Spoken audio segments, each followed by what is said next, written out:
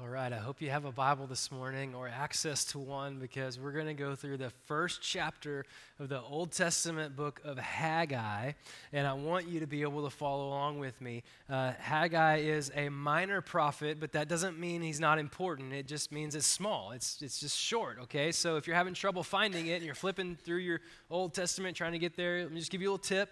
If you start at Matthew, which is the beginning of your New Testament, and then just go backwards 3 books. It's the third book back from Matthew. Or if you got a device and you can just open up a Bible app or Google it, Google Haggai, the words up on the screen, you can spell it, and it'll take you right where you need to go. But it's just going to be so important that you track along with us in the Bible this morning because we're going to cover a lot of ground, and we're going to be talking about things we don't normally talk about. So speaking of that, we don't talk normally about prophecy. But I'm just going to give you a little hint that there's no trickery here. There's no special things that we need to decode messages. We need to pull something out of a cereal box to help us decode a message and access some hidden truth here.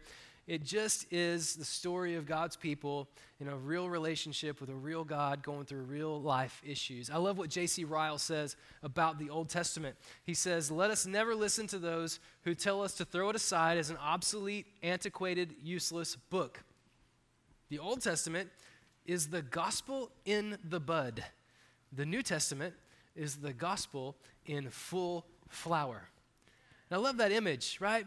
It's all the same. It's just moving into this new stage, right? So while anyone on a casual walk can appreciate the beauty of a flower in full bloom, it takes a little bit more attention to detail, a little bit more careful study to appreciate the beauty in the flower of the bud, okay? And see that. So let's talk about what these Old Testament and New Testaments do, just to set up some of our study of Haggai, right? The New Testament we know is the story of the new covenant that God makes with people through the person and work of Jesus Christ. The Old Testament is the story of God making covenant with one nation in ways that point to the fulfillment of God's big promise to make a way for all people to know him through Jesus. That's kind of general terms, Old Testament, New Testament. So here's some context for Haggai. Haggai was a prophet, which just, like we said, no secret decoder rings or anything like that. The prophet doesn't mean that he was a fortune teller, by the way. It just means that he was like a truth teller, like that God used prophets to just speak truth to his people. And so this is who Haggai was. He lived just over 500 years before Jesus. I know you probably have, at least because of Christmas, that sort of marker on your timeline. So just go back to 0 to 33 AD-ish and then go backwards 500 plus years, and you got Haggai. Now, Haggai and God's people were living in the covenant relationship with God under this old covenant. In fact, it was a covenant that had been established 1,000 years before Haggai. So this is an old way of relating to God with generation upon generation upon generation living in this system. It was a covenant of blessing and a covenant of curse. Obedience led to blessing, disobedience led to curse. This is all described in the books of Exodus and Deuteronomy as God uses Moses to lead his people out of slavery in Egypt through 40 years of wandering in the wilderness and then into eventually living with God as their God and God with people as his people in the land of promise, the promised land. This is kind of the story of the Old Testament, how it's developing, but they're living in this covenant of blessing and curse. And after generations of disobedience in the promised land, not just somebody's mistake once or twice, but generations of disobedience, one of the curses was to be conquered by another nation and removed from the land of promise for a time of discipline. The Bible calls this exile. And so in God's grace, he brought them back to the land eventually, but the group of people who Haggai is addressing is the group who had been conquered by the Babylonians in 586 BC, but then something interesting happened. They had been taken away, and they were living in Babylon, but then, world geopolitics, the Persians come in and rise to power, and then they conquer the Babylonians. So here in Babylon, now Persia, is God's people living outside of the land of promise in this time of discipline called exile. And God is going to restore them to the land. And he uses this Persian king to restore them to the land. And so by 538 BC, the Babylonians are conquered, and then in the second year of King Cyrus, they are allowed to return to their land to rebuild the temple of the Lord. This is a lot of history, a lot of setup, a lot of context. You can read more about this in like the books of Ezra and Nehemiah. They tell about this in a little bit more detail. But you can imagine the excitement. I mean, there were a few people probably who remembered what life was like before the Babylonian exile. They remembered the old temple, the glory of Solomon's temple. They remembered what life was like and commerce was like before being conquered and taken in exile. But most people by this time probably had been either born and raised in Babylon or were just sort of, at the tail end of their life and not a whole lot of help with the project at hand anyway. And so this is the situation that Haggai is speaking into. They're excited though. In fact, as Ezra and Nehemiah describe, the people start by quickly building the foundation of the temple. This is the first thing. You come back to the land of promise, you want to lay the foundation, you want to build God's temple. It's the centerpiece of life with God, the centerpiece of Jerusalem, and they did this under the leadership of a man named Zerubbabel, which is like next time you hear someone sneeze, just say Zerubbabel instead of Gesundheit and see what someone says. But this is the guy who's leading this charge, and it sounds great. I mean, they're pumped. They're reclaiming their land. They're reclaiming their heritage. They're reclaiming, the family history, the relationship with God, etc., except that it wasn't all smooth sailing. You see, when they were not in the land of promise, they were off in Babylon, now Persia, other people slipped in. And then when they came back to the land, these other people go, well, this isn't very cool because finders keepers, right? And so here we are, and here you are, and now you're trying to establish your religion and way of being here in Jerusalem with the temple, and we're not very happy about that, so we're going to fight against you. We're going to try to get you to stop. And they faced all this external opposition, but then they also had their own sort of internal challenges, like they had to rebuild their homes. They had to rebuild their businesses, commerce, like how things work in their culture in the land of promise. All this had to be done. And they started with great excitement building the foundation of the temple, but when 16 years had passed, they realized through Haggai that nothing else had been done and God wasn't happy. The temple foundation was starting to decay because nothing had been done except that first step. It makes me think about the teenagers who we had told you guys about doing Spark Weekend. I don't know if you ever went to youth camp or did something like a Disciple Now or Spark Weekend when you were growing up, or you know someone who's just had a spiritual experience, like kind of a spiritual high, and you get kind of excited, like God's doing something, and you meet God in kind of a real and exciting way, and you sort of set off really quickly, and you do some spiritual activity, but then you sort of have to go back to your normal life. Like these teenagers today are going to have to go home this afternoon, away from the group that they were with when they had this experience with God. They're going to get back into their family life. They're going to, Lord willing, wake up and go to school tomorrow. Maybe some of them are going to work today even, and they're just going to get back into the normal routines of life. And what can happen is the excitement of what God started can quickly fade to the point that all of a sudden, the only thing that's left is a memory of the excitement and nothing being done about it. Because other things just sort of step in and take priority. And like the ancient Jews, these teenagers, and maybe you, face a ton of pressure from the outside, from your job, from your school, you face all these pressures that are pulling you away from God.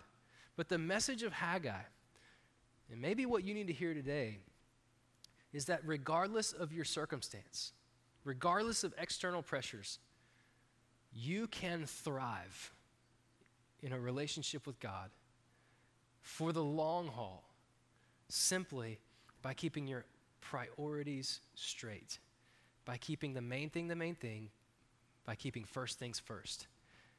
So let's look at how God used the prophet Haggai to speak into this situation. He starts with a reality check. This is a reality check for God's people. Now, keep in mind that the kind of covenant that God has with his people at this point is a covenant of blessing and curse, right? It's like kind of a cause and effect type relationship. The Bible word for this kind of reality check is the word rebuke. Rebuke. Now, let me just boil this down. A rebuke is basically like someone going, hey, you're going the wrong way. Like when I get in the car and I'm driving, something happens in my male brain. I don't know what it is, but I just sort of get into, I'm in the zone.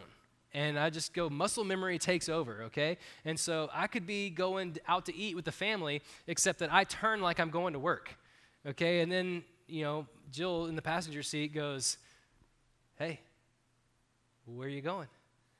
And what's funny is like early on in our marriage, I would get angry at this. And even though in my mind I knew, I just totally spaced and I'm going the wrong way, I would go, I know where I'm going. I'm going this way, or I'm doing this, or whatever. And we would have these little arguments in the car about me just, spacing out in the car, but she was there to go, hey, you're going the wrong way. Well, over time, I realized, what a gift that is to have Jill sitting in the passenger seat and going, hey, where are you going? That is the Bible word rebuke, okay? And so this is what's happening. It sounds harsh, but it's really just an incredible act of grace. Because God knows that his people's actions are going to result in adverse consequences, and he longs to restore them to blessing and to flourishing. And so where did the people go wrong? Well, let's read this. Starting in verse 1, Haggai chapter 1, through verse 4. It says, in the second year of King Darius, on the first day of the 6th month, the word of the Lord came through the prophet Haggai to Zerubbabel, son of Shealtiel, the governor of Judah, and to Joshua, the son of Jehozadak, the high priest. The Lord of armies says this, these people say, the time has not come for the house of the Lord to be rebuilt. The word of the Lord came through the prophet Haggai. Is it a time for you yourselves to live in your paneled houses while this house lies in ruins? So where did the people go wrong? Well, just a couple of notes. I hope just right off the bat, what we see in verse 2 is the name that is used for God. The Old Testament's full of names for God, all kinds of names that describe God's character and personality, and this particular name is the Lord of armies here in this translation. Your Bible might say Lord of hosts. Maybe your Bible says Lord Almighty. It's all the same Hebrew word, just different ways to translate it. It's actually the very same name that's inscribed in the Ark of the Covenant. Remember when the people left Egypt and they were wandering in the wilderness, God gave them these instructions about how to live in relationship with him and to have his presence among them. And they had this tabernacle, this mobile temple, a big tent that they would construct and tear down and move with them, and then construct and tear down and move with them as they wandered in the wilderness. And a central piece of that tabernacle experience was the Ark of the Covenant. It was a physical reminder of the presence of God and the mercy God had on the people. And inscribed on this box was the name, the Lord of armies. And so, although that was 1,000 years before Haggai, when Haggai steps up and says, the Lord of armies says, what the people are hearing is God Almighty, God who is over the Egyptians, God who's over the Babylonians, God who's over the Persians, God who's over us, God who's Lord of all, is over all, but he's also personal and present. That's what they would have heard. The Lord Almighty. Big, huge God, personal and present Lord.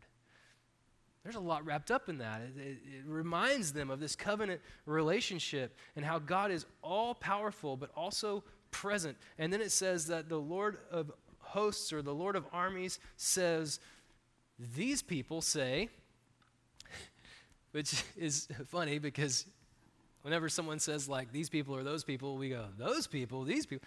You got to notice this. This is a covenant God, and he responds and talks to his people, but he doesn't say, my people.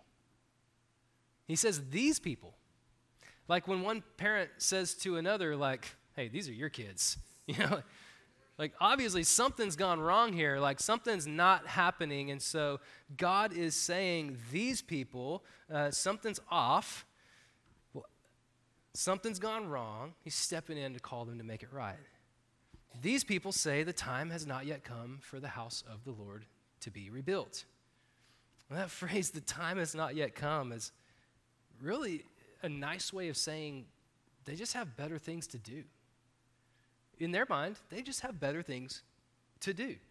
At our house, Jill might say to me like, hey, would you just help me and put the clothes from the washer in the dryer? And I'm usually up to something else, and I go, yeah, in a minute. But you know what happens is like minutes turn to hours, and then hours like kind of sometimes turn to days, and then Jill goes, hey, did you do that thing? And I go, I forgot. Maybe it's just me. Maybe you other folks are not like that. But this is what the Israelites were doing. God says, go back to your land. Build the temple. Let's restore this covenant relationship life in the land of promise. And they start out great, but then they go, oh wait, maybe there's something else that's important. Maybe I need to just like take a little break from the temple and go and work on my house for a second. And I got to get my business started so that I can eventually go back to work on the temple and maybe have some income coming in or whatever they might have been thinking, or I have to defend myself from the neighboring armies, whatever it is. And then eventually in a minute became, I forgot. And so they knew the time was now. They said the time has not yet come, but what they're actually saying is we're just choosing not to do it. That's a huge deal. Because for these people, avoiding the temple project was evidence that their hearts had actually abandoned God, that they were about their own self-preservation. The temple was a critical symbol in the Old Testament. It was more than just a place of ritual. It was a place of relationship, which is why Haggai uses the term house. If you're looking in these verses, he'll repeatedly call the Lord's temple his house, right? His dwelling place where he would be among the people, dwell with his people. And not building the temple meant that the people just didn't care to live with God. They didn't care for God to be central to their lives. So the question God asks in verse 4 speaks to where things went wrong. You see in verse 4 where God says, is it a time for you yourselves to live in your paneled houses while this house lies in ruins? You see, for these people, it was their desire for comfort, which started just maybe as even a distraction from the temple project, but ultimately became their devotion. And this is how misplaced priorities work. What might start as a distraction from the main thing eventually takes the place of your devotion. It's like how no one sets out to love their job more than their kids. But look at the problem of workaholism in our culture. I mean, that's not how you started. Like, it was just something you were up to. Like, you just were going, okay, I got to focus on something else. But what distracts you from the main thing, ultimately, if you don't reorder those priorities, will become your devotion. There's always another project. There's always something broken. There's always a need for more. And as these guys returned from exile, their singular devotion became, I'm going to take care of my own needs. And the temple never got built. 16 years had gone by. And it's just a foundation lying and already decaying. He says they lived in paneled houses in verse 4. Now, I don't know if that just like brings up memories of the 70s and 80s for you, like wood paneling all over your house, or maybe like when you got a house and you felt like you had to paint over it or tear all that stuff down. Now it's coming back. I don't know if you guys know this. Wood paneling is coming back. But he says they lived in paneled houses. He didn't just mean they had paneling in their houses. He was saying something deeper. He was saying, they were well-appointed. I don't know, have you ever seen this word well-appointed, this phrase? Like if you're looking for an Airbnb or a VRBO or something, you're trying to find a place to stay on vacation, they'll say, oh, our place is well-appointed. It's like a phrase nobody uses in real life. They only use it online to help sell something. Okay, but the idea is like, we got everything you need. Like, you can come stay at this place, pay us some money, And this place is well appointed. We're going to have everything set for you. We got all the linens. We got all the kitchenware. We got everything you need. It's going to be comfortable. You're going to love it. It's well appointed. That's what he's saying when he says, is it now time for you to live in your paneled houses? Is it time still for you to be more comfortable? Like you already have as much as you need and more, yet you still long for more comfort? Like how much comfort is enough for you while my house still lies in ruins? This is the question God is posing to the people, and the closest modern day comparison I can make. I'm not saying it's a correlation exactly, but if you think back to the year 2020, there's two realities that we saw in our world very clearly. There was the rise of revenue at places like Lowe's and Home Depot, and the decline of church attendance. Now, I'm not saying there's a direct correlation. I'm just saying that's similar to what was happening in this place at this time. That the people of God had set aside God's work to focus on their own comfort, and they were a lot more likely to go to the hardware store than they were to worship. That was the reality. So how does the Lord respond as the people's misplaced priorities are exposed? Well, let's read verses 5 and 6. It says, "Now the Lord of armies says this, think carefully about your ways. You planted much, but harvested little. You eat, but never enough to be satisfied. You drink, but never have enough to be happy. You put on clothes, but never have enough to get warm. The wage earner puts his wages into a bag with a hole in it." I don't know if you feel that sometimes. You go, I just worked so hard. Why is my bank account dry? This is life with misplaced priorities. And all of their effort was pointed toward the good life and what they thought the good life was. The harder they worked, the more they came up short. Now, let me just pause because there's a temptation for you to look at this and go, well, all they got to do is obey God and they'll be rich and happy. Like this prosperity gospel message. But that's not the message that Haggai's laying out. Instead, God is saying he has a heart for his people. He's saying first, think carefully. Verse 5, think carefully, which essentially means to sort of balance the books of reality, so to speak. Like take a good hard look at the pursuit of the good life without God and be honest and recognize the math doesn't work. It doesn't add up. I mean, you can work really, really hard, but you're just not going to get the result. Because misplaced priorities always lead to unintended consequences. It's like God is literally hanging a sign on his people saying, out of order. I mean, they're putting everything that they're supposed to into the machine, but the product isn't coming out. They're out of order. The good news is it can be fixed. Let's keep reading.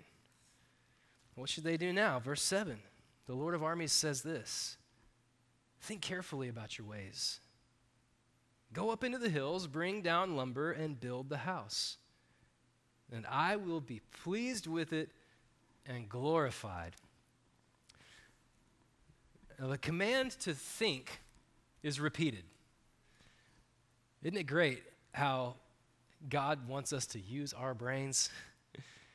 That God gave you a brain, logic, that you have understanding, that you can see things rightly, and when you do, after you think, and maybe think twice, you gotta do something.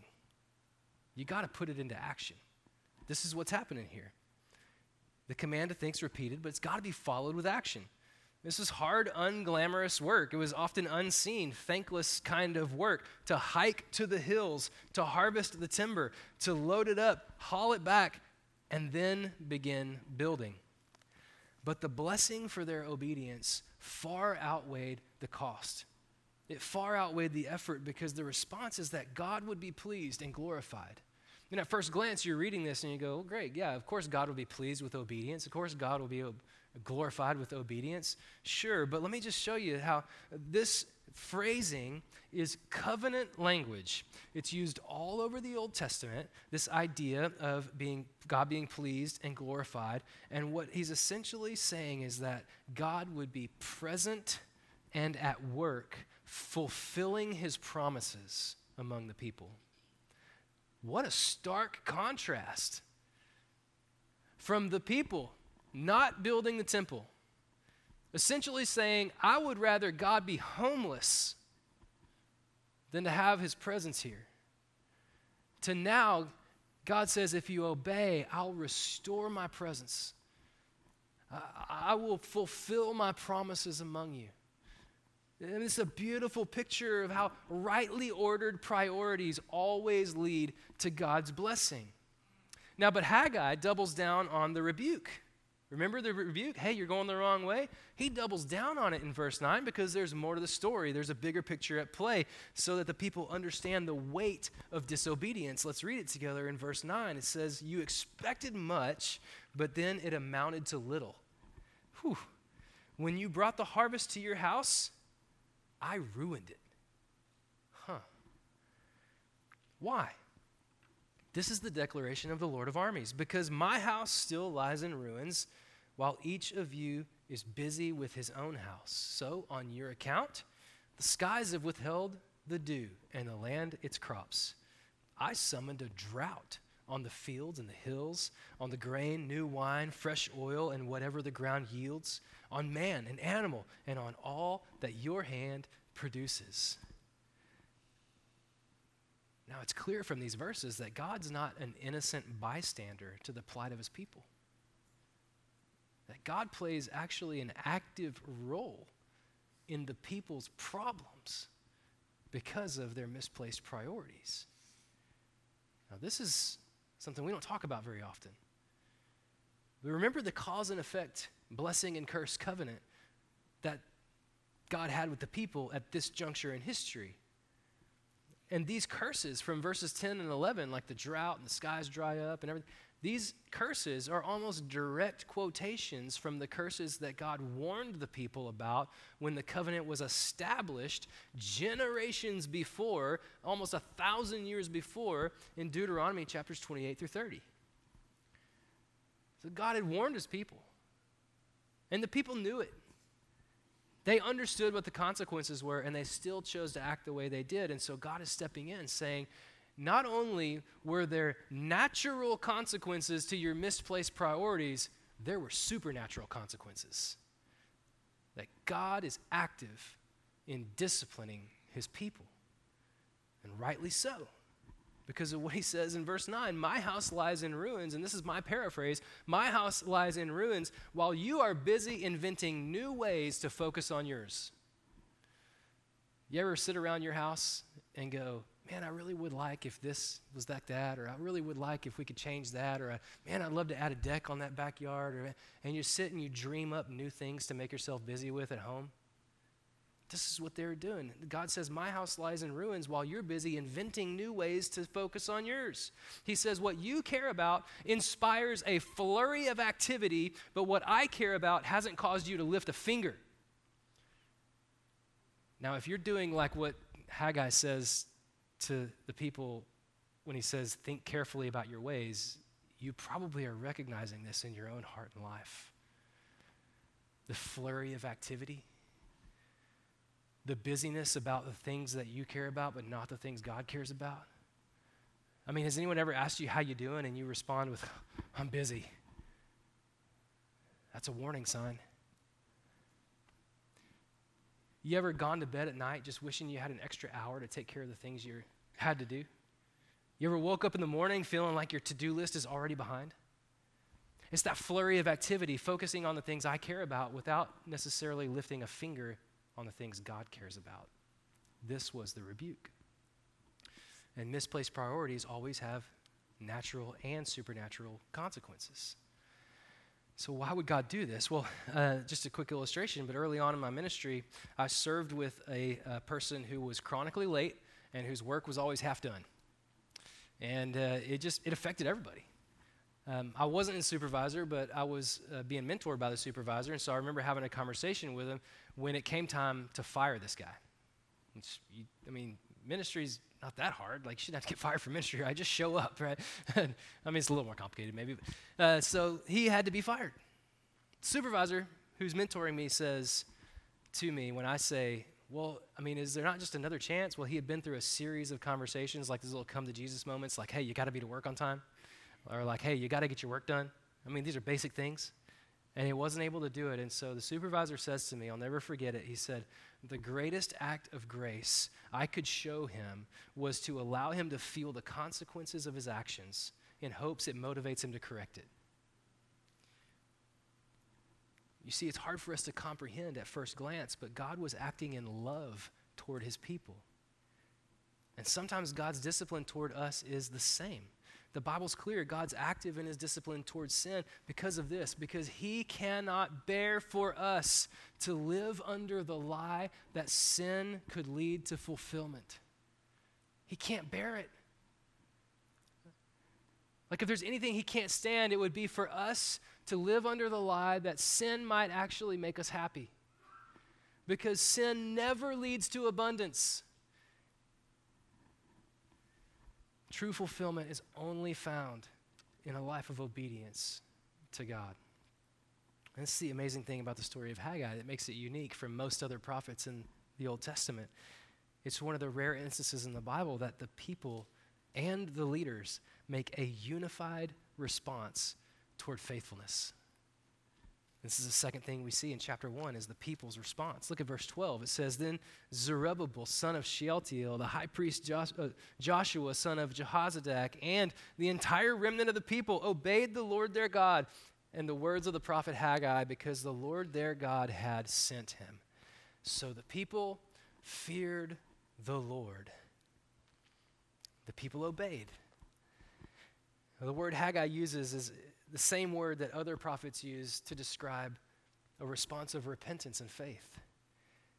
You see, it was more than a physical response. It was a spiritual response.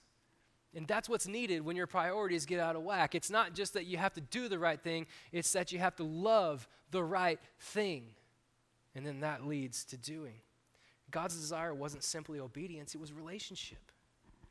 Relationship. And the people responded to his word. It says that they feared the Lord.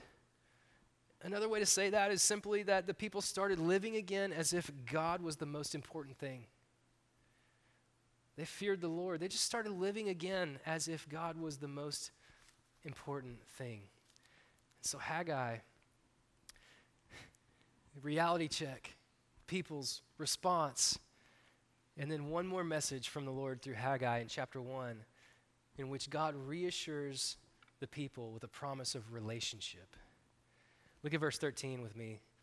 It says this, then Haggai, the Lord's messenger, delivered the Lord's message to the people, I am with you. This is the Lord's declaration. The Lord roused the spirit of Zerubbabel, son of Shealtiel, governor of Judah, the spirit of the high priest Joshua, son of Jehozadak, and the spirit of all the remnant of the people. They began work on the house of the Lord of armies, their God, on the 24th day of the 6th month in the 2nd year of King Darius. A couple things I just want to pull out of that as we close. God's promise of relationship included his presence. Don't you love that? The problem was that the people had not built the temple. They left the foundation to rot. They essentially said to God, you're dead to us. We don't care if your presence is here or not. We're going to go about our business. But God lovingly steps in through Haggai and calls them to repentance, a response of repentance, and restores his relationship with them so that now he says, I am with you. You will experience the blessing of God's presence. What an incredible assurance. But he also leaves them with his power. Do you see how he rouses the spirit of the leaders? He rouses the spirit of the people. There's something greater and deeper and more spiritual at work in the lives of these people. They're not just humans, they are spiritual beings with a soul, and God is at work stirring their soul, and he rouses their spirits. He moves them from From discouragement to encouragement. He moves them from weakness to strength. These are people who had literally wanted to live as if God was homeless and unimportant in their lives, now have responded to his call, his rebuke, and they're being faithful and they're getting the work done. And he says, I'm with you. I want to encourage you. I want to strengthen you. And then I love how Haggai, again, refers to God as the Lord of armies, but he adds a little phrase, their God.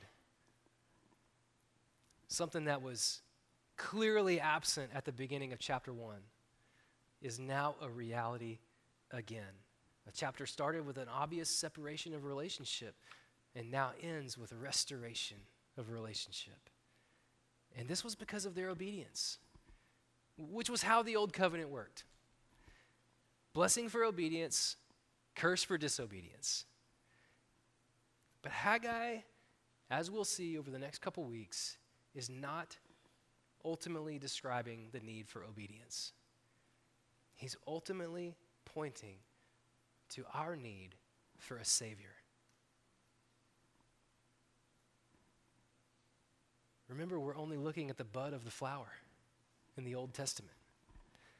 It's beautiful in its own way, but it is leading to something even more beautiful, the bloom. The bloom of the new covenant in Jesus Christ. The bud is the story of God restoring relationship with his people through their sacrifice.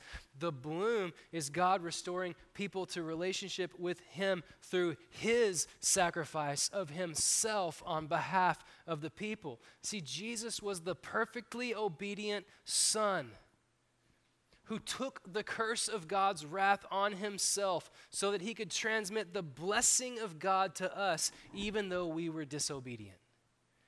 This is what he's pointing at. That's why Jesus died. He took our curse so we could have his blessing. This is the good news of Jesus. So we obey, but not to earn his grace, but because he's already given it to us through Christ. We make Jesus the center of our lives. We prioritize him because he gave Jesus to us. He blessed us by cursing himself. This is incredible news. Would you respond to it today? I want to ask you to stand. We're going to sing one final song of response. Ariel's going to come and lead it. I wanted to give you an opportunity to respond to God. Maybe today you are hearing the news of Jesus, who took your curse. Even though you were disobedient to God, he took your punishment. And he's offering you the blessing of God, which is eternal life, life forever, here and now with God. The Bible says that you can respond not by earning it, by doing a bunch of good things, but by believing in Jesus by faith. Leaving behind your old way of life and living into a new way of life with Jesus as your Lord. But it starts just by putting your faith in him. And maybe today you need to do that. I want to just lead a brief prayer where you might respond to God in that way, and then we'll sing this final song together. God, you are good because we didn't deserve anything from you, but you gave us everything in Jesus. My prayer today, God, is that someone in this room who needs to take that step to say, I'm tired of trying to earn your favor. I'm ready to receive your favor by faith in Jesus Christ. Not to live for your favor, but from your favor. And God, I pray that you would help that person take that step today to put faith in Jesus, entering into a life-changing and ever-growing relationship with him. And God, would you help us as a church as we walk with people to grow in that relationship with Jesus? And we want to order our lives around you. We want to make you the priority, the center, because we were your priority when you sent Jesus. And so we pray these things in Jesus' name. Amen.